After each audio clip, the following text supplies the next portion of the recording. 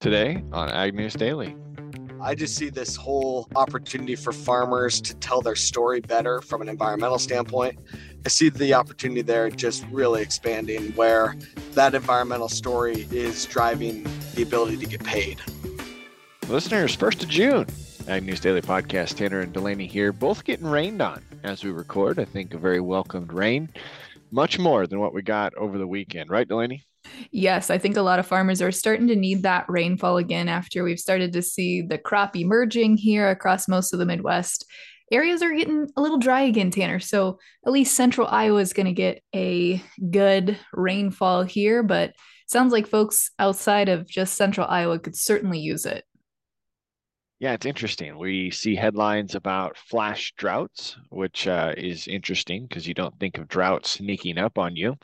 We have flash flood warnings and watches still in parts of Oklahoma, Texas panhandles, eastern New Mexico due to the ongoing thunderstorms in those areas. Amarillo, Texas woke up to 4 inches of rain, and they are looking at an additional 3 to 5 inches of precipitation. We're also looking at 3 to 5 inches that fell upstream from the Palo Duro Canyon, leaving flash flood warnings for everybody south of them.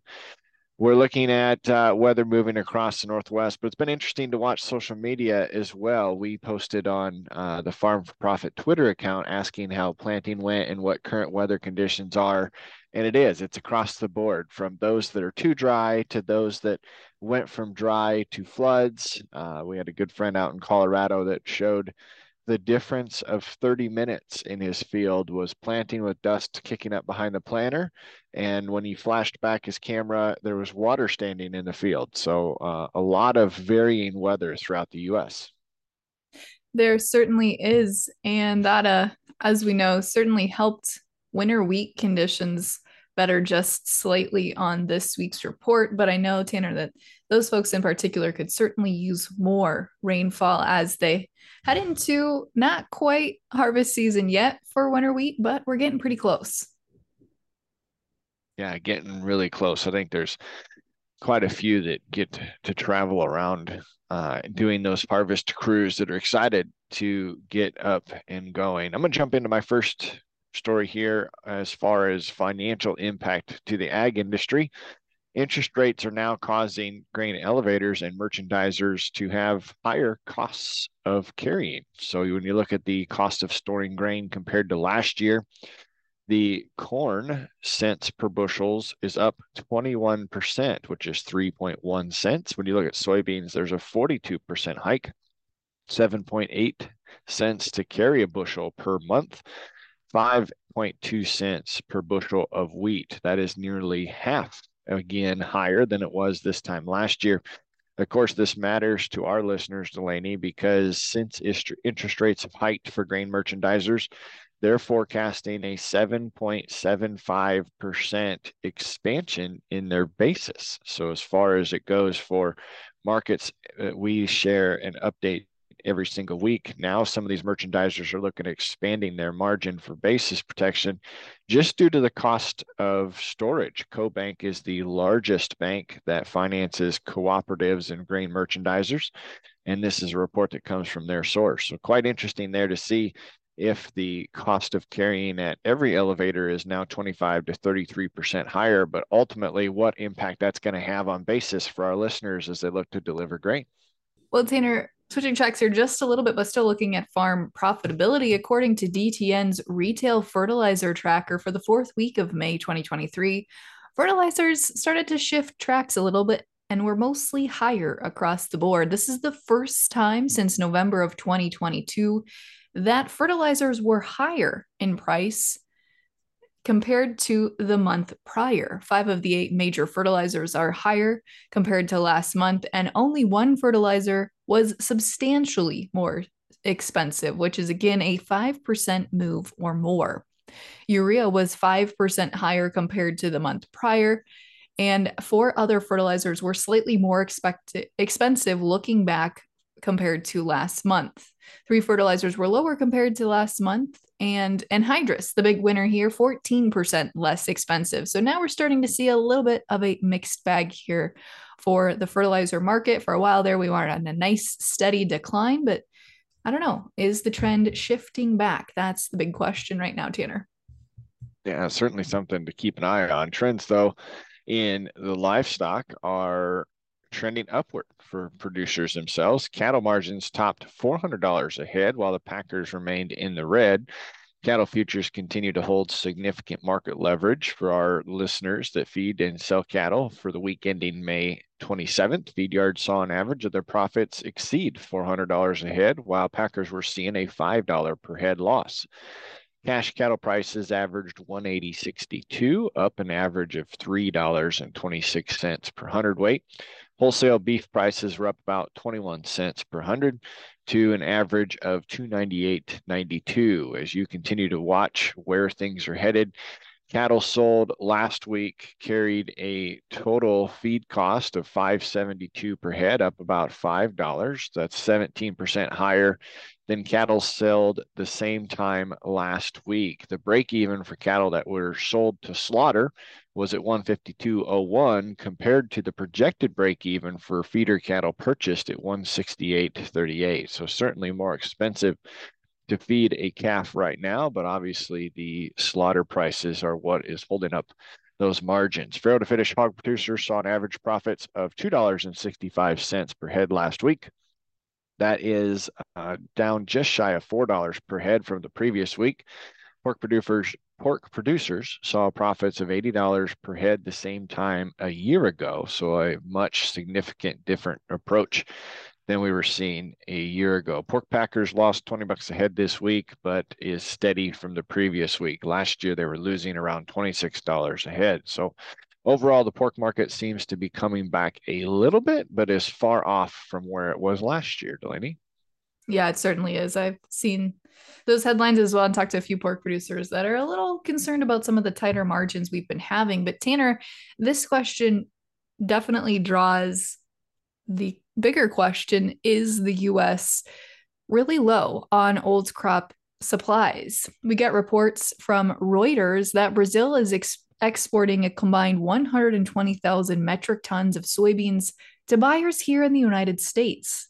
According to agency shipping data, dated May 26th, 3 vessels loaded with soybeans will leave the ports in northern Brazil between June 4th and June 11th. The data identifies the buyer as chicken producer Purdue Farms and global grains merchant ADM. Dana, the big question here is the soybean supply in the US that tight that they cannot find the supply? Or is it simply Brazil's soybeans are at such a premium discount, it's still cheaper to ship it, pay for logistics, and bring it in from another country? But I know this is always a little bit of a tense subject when I've talked to farmers in the past when they ask, why are we importing crops and commodities from other countries when we produce it right here in the United States? Yeah, you're right. That's a discussion that comes up usually around the beef discussion, but can apply to all commodities. We do know that tomorrow we've got a new jobs report coming out, and right now the Federal Reserve is accused of not understanding what the labor market feels like. Economists are forecasting a net gain of 190,000 jobs for May, according to the projections. While this would mark a significant decrease from April, but April's surprisingly strong report came in at 253,000 jobs added. It would land slightly above the average for the months of gains seen in a strong labor market. But economists are very quick to see the unemployment rate possibly tick back up. U.S. jobless rates have hovered at decade lows for more than a year. It's currently at 3.4%. Predictions are now seeing a potential for 3.5 to 3.6. However, this is still pretty close to the 50-year low that was hit in January. Private sector employment continues to increase by 278,000 jobs in May, according to the prediction coming out of the National Employment Report, frequently seen as a proxy to the government's official number. So that is significantly higher than the projected estimates of 190,000. We'll continue to watch to see how this comes out tomorrow and probably give our listeners an update again on Monday.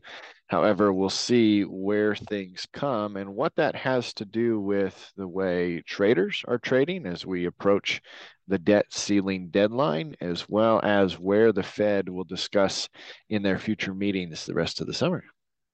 Tanner, are you ready for an odd and kind of funny piece of news? Go right ahead. Okay, so this was on Farm Journal, agweb.com, posted yesterday afternoon, I believe. But it's a story about how monkeys got their history in US agriculture. Uh, I don't know how the writer came up with the idea to even think about looking through this, but the backstory here is that in the late 1800s, a gentleman by the name of W. Magnum, who was a Delta cotton grower in Mississippi and the owner of Sharkey County Plantation, apparently was at some sort of event where they had monkeys doing performances at a local county fair. He had a light bulb moment at that time in 1896 and imported 50 monkeys to be trained to pick cotton during the fall harvest, Tanner. Interesting. That is not at all where I expected you to go. According to an old article, Magnum's cotton picking breakthrough spurred his intention to import another 1,000 monkeys to Mississippi, and he apparently started to campaign other farmers to follow suit. Uh, Obviously, we don't have monkeys picking cotton here today, so something obviously must have happened back in that era, but it was apparently some big scam that just went on for years before finally it got weeded out. I just thought this was super bizarre. The full story is on agweb.com. It's an interesting read, to say the least. I'm sure they pitched the monkeys as being extremely efficient, and then Right. when they showed up and didn't want to pick any cotton, everybody was severely disappointed. Last piece of news I've got here is the U.S. Department of Agriculture wants to hear from you, listeners.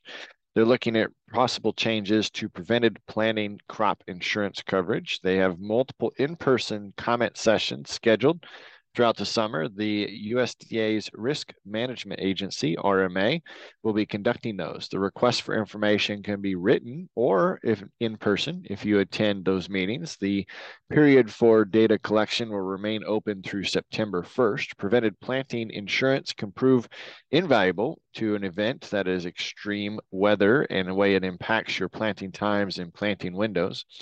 The information on how to leave written comments in response to the USDA request can be found on the Federal Registered website.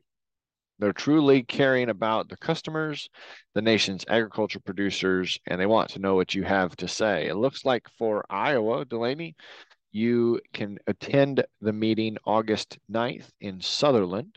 Indiana is in Dubai or Dubois, however that's pronounced, on July 11th.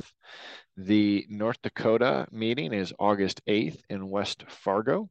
Otherwise, we cover states Texas, South Carolina, Pennsylvania, New Mexico, Michigan, Colorado, California, Arizona, and Arkansas. So among the topics the RMA wants to hear from farmers on, the harvest price option is another one they're looking for feedback on, but mainly focusing on prevented planting feedback. So there you go. This is your time to speak up. But that's the last I've got for headlines today. I think I'm out of headlines as well, Tanner, aside from chatting markets and actually looking at markets here today. Things are finally having a little bit of a turnaround, Tanner, after we've seen lower prices earlier this holiday shortened week. July corn today up 9 3/4 cents in the overnight, will open at 603 3/4. New crop corn added 11 3/4 cents in the overnight to open this morning at 533.5. In the soybean pits here right at the open, the July contract added 22.5 cents in the overnight to open at 13.22. New crop corn up 22.5 cents at 11.68 3/4. July hard red winter wheat also had some positive momentum in the overnights here, adding 18 cents at 808.5. As we take a look at the livestock markets and where they closed yesterday, August live cattle added 50 cents, opening this morning at $167.67.5. August feeder cattle added $1.40 at $239.17. And July lean hogs added $3.80 to open here this morning at 83.32 and a half. Tanner, we have a couple of great conferences coming up here in the state of Iowa, and we are chatting about a very, very soon upcoming conference, the TopSoil Summit with Mitchell Hora. Well, for those of you looking for a cool event next week to stick around for here in Eastern Iowa, we've got the TopSoil Summit put on by the Continuum Ag team. And we're chatting today with Mitchell Hora, the founder of Continuum Ag, to talk about all things topsoil. Mitchell, it's been really fun over the last few years to watch the journey of Continuum Ag and now the topsoil tool. So super excited to chat more about the upcoming conference with you today. Yeah, no, thanks for let me share the word here a little bit. I think this is our 5th year hosting this event. We've gone through a little bit of a rebrand, calling it the Topsoil Summit rather than just the Continuum Ag Field Day. But essentially, just cranking things up a notch. To your point, Continuum Ag has been going through some changes. We've been really kind of hitting our stride, figuring out our role in this whole regenerative ag movement. Continuing to add people and expand our business network. And we want to really continue to crank things up with our events that we're hosting. So going to be really putting that on display on Monday down here in Southeast Iowa. So Mitchell, for our listeners who don't know who you are, which is probably just a few of them, give us a little bit of background, who you are and what you're up to. Yeah, Mitchell Hora, 7th generation farmer down here in Washington County. The family farm is just north of Washington, Ainsworth area. And family farm has been doing a lot of these soil health principles for quite a while here now. But in 2015, started Continuum Ag. In 2020, we launched a software called TopSoil, and we provide the digital roadmap for soil health success. So really helping to scale up the regenerative ag practice adoption. We're expanding our team. On Monday, we'll be announcing that we've raised some money here recently and did our initial closing of a Series A investment round, which is super exciting.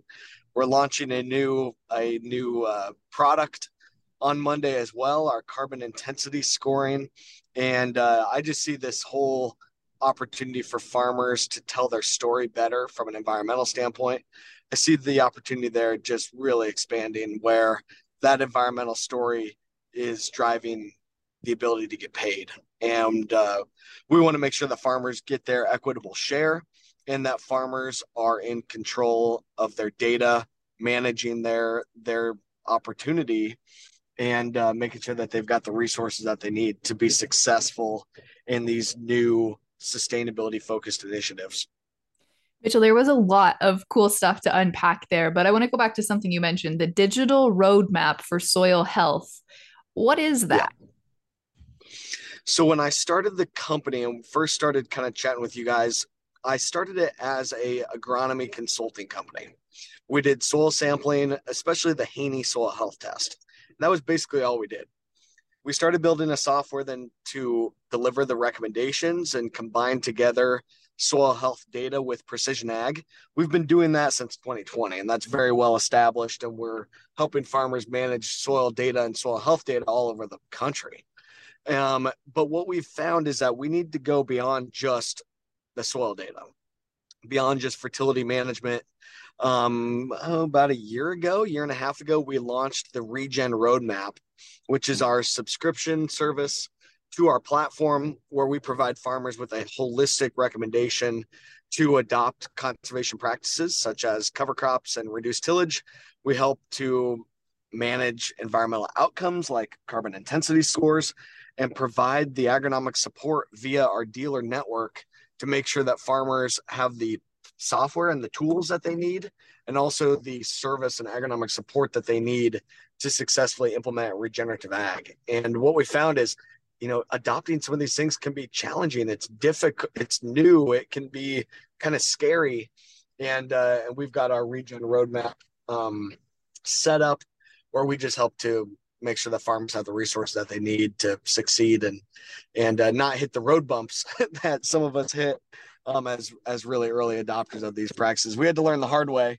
We want to make sure that farmers have those successes and mitigate against the downfalls and potential risks when changing farming practices. So I would assume then the event that you've got next week is an extension of what you just discussed and the services, products, and plans that you put together. Give our listeners a little bit of an idea of what's going to happen next week. Yeah. So next week, though, is really just us hosting our network. And it's an educational event. It's not a sales event for Continuum Ag. This is where corporates and farmers can come together to discuss their sustainability ambitions and what they need from each other to be successful. So the morning portion of the event will feature Robo Research from Rabobank, ADM, Arva Intelligence, eco engineers. In the afternoon, we're featuring some farmers from here in Iowa, and then Jimmy Emons is coming from Oklahoma. But spreading things out to look at new to regen farmers and then very experienced regenerative farmers, and really just making sure that it's an educational event for folks to come together and see where the opportunities lie to adopt regenerative principles and to improve family farm profitability. And Mitchell, you really have been, I would say, a founding father of regenerative ag space, but now the carbon space as well. When you look at questions that you get frequently from farmers, what do you think is their biggest question right now about either the regenerative space or the carbon space? And are you going to be tackling those topics next week at your conference? Yeah, definitely will be hitting on all that. From the regenerative space, it boils down to two things. It boils down to logistically, how do I do this? What types of cover crops do I plant? What rate do I plant them at? How do I make it work into my system logistically? And also economics on the family farm. How do I make sure that I don't lose money? Changing these practices can cost some money. And are there cost share or carbon opportunities or other sustainability initiatives that can help me to um, drive additional revenue streams or be more profitable because of adopting these practices? And I think that is starting to become more clear. Starting to become more clear because of some of these initiatives that are being built out in the carbon intensity space. So, but then talking on the carbon side with carbon intensity, and that's essentially the measure of the carbon footprint of your production. So instead of carbon offsetting, where we are paying farmers for the change of practice, like pay $10 an acre, $15 an acre to do cover crops and do no-till. Those are some of these carbon programs that have been rolled out so far that play in the voluntary markets and the offset space. What I'm seeing the opportunity emerging as is connecting your carbon footprint with your production as they go together into the supply chain. It's a scope 3 reduction initiative, kind of more so along the lines of carbon insetting, where that low carbon production can follow the bushels through the supply chain. And there's tax credits that are enabling this. There's low carbon fuel markets that are enabling this, and other things that are emerging. That's what I'm really hot on. I just see the thesis there of we need to be able to tell our story from a production and an environmental perspective, and farmers need to be compensated appropriately for the impact that they're having on the supply chain. And I think those that are familiar with you agree that you do a good job of helping us tell our story as far as agriculture goes.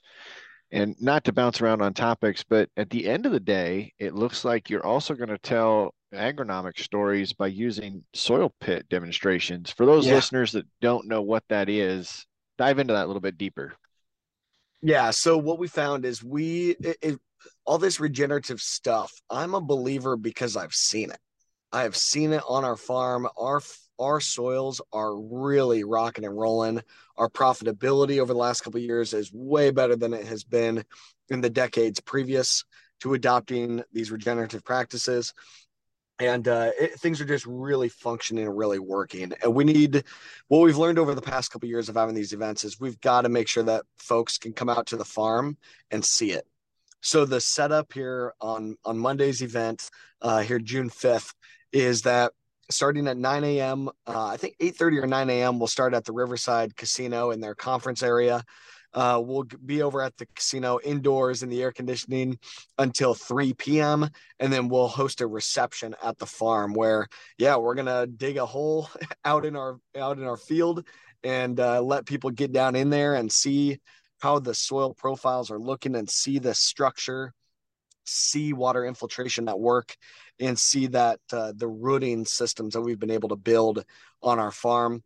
We'll also have displays out there from Montag, Case IH, and startup companies from the Ag Launch and Ag Ventures Alliance portfolio companies. So really excited to showcase innovation and show people what we've been doing on our farm and how far this can really go in a very relative short amount of time. I feel like we are just getting our stuff going, continuing to learn and seeing amazing changes. We want to make sure that the farmers, the agronomists, the corporate companies that are coming, we want to make sure that everyone is able to get their hands on it and not just hear what we're saying and see it in a PowerPoint, but be able to get their hands dirty and smell that soil and see those aggregates and feel that soil system.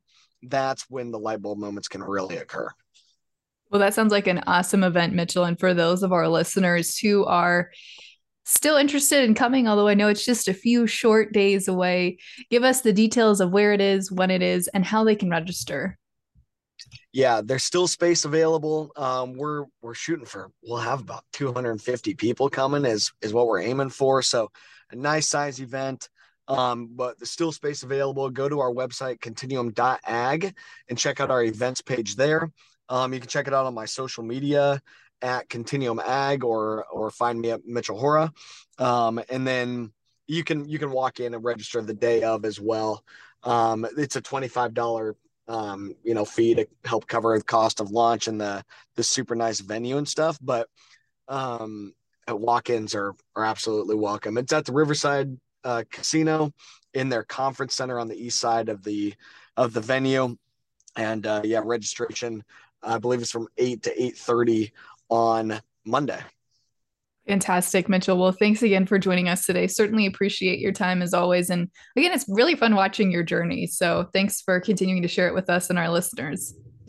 Yeah, thanks guys. Great to be on. And yeah, exciting things happening, I think, for all of agriculture.